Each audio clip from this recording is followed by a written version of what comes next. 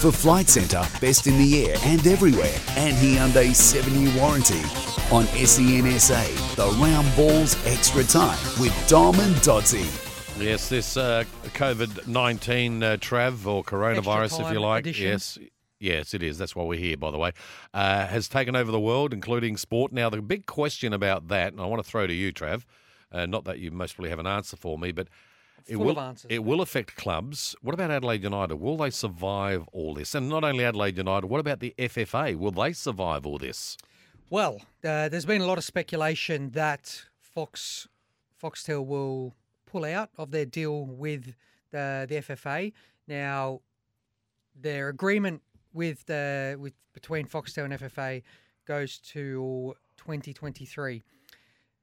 If Fox were to use this as a reason to pull the pin now on the league, the FFA needs to find almost $60 million a year from somewhere. Now, the broadcast money is vital to keep this game going. It's vital for the clubs to keep the clubs going. I don't see a lot of other broadcast partners that would be able to stump up the money. Most other sports... What about Optus? Most other broadcast stations have their dedicated sport, and really Optus or Channel 10 is another one. Maybe I can't see a commercial channel doing it. I just can't see that happening. Maybe we need to go backwards. We need it, by the way. Maybe we need to go backwards to go forwards, and by that I mean take the lower amount now from a commercial station to get millions more eyeballs on the game, get commercial revenue up, and then hit them between the eyes in a few years' time for more broadcast money. Now, look, it's easy for me to say that because I'm not a player now and I'm not in that position. If I was playing now, I'd probably say, no way. Yeah, of course. Now, if Optus were to pull out, and let's hope they don't, because they've done a fantastic job since day one, back in 2005, which seems only yesterday. But Optus Sport seem to be the most likely because they're doing a lot of the EPL, they do the Champions League, they've got all the rights to J-League, you name it. It's not the perfect scenario, obviously, and especially if you want to spread it to the wider community to have it on Optus, because really to have it on there, you've got to really want to watch it to actually get absolutely. It. You know what I mean? Given it's a streaming service as well, it's not like, I guess, how Foxtel is now with dedicated TV and that kind of stuff.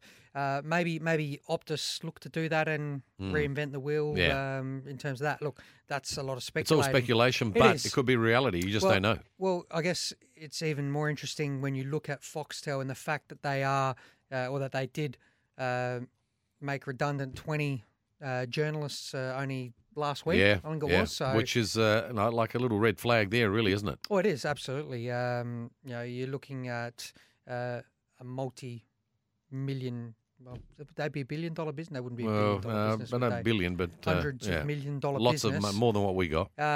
So it is a scary time for the A-League.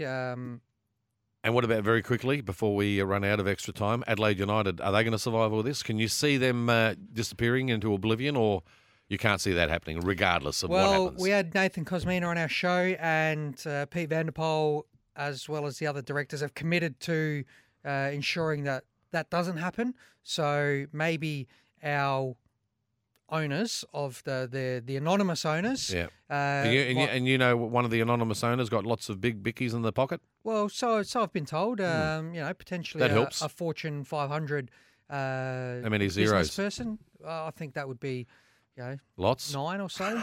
What's that look like, I wonder? Yeah. I've got lots of those on the other side of the decimal point, though, the wrong side. And mine starts with a minus, by the way, the wrong side. So, look, there is apparently money out there, and they might need to come to the rescue at some stage. Well, they'd have to, because a lot of the clubs around the world will shut their doors. There's no doubt, especially the lower leagues who won't survive all this. And there's no doubt that these Adelaide United owners would want the club to be self-sufficient, generate enough revenue via merchandise, via memberships, via gate takings on the day. But until we get to that point in time, they need to prop up the club, and surely that's a proposition that you're well aware of when you come in to buy a club. It is certainly troubling times, but that's the way of the world at the moment. Even with sport, it has affected it. But there is the final whistle. But of course, we'll be back on the round ball next Wednesday at 6. Trav, you look after yourself, and everyone take care of each other. Be there or be square. Goodbye.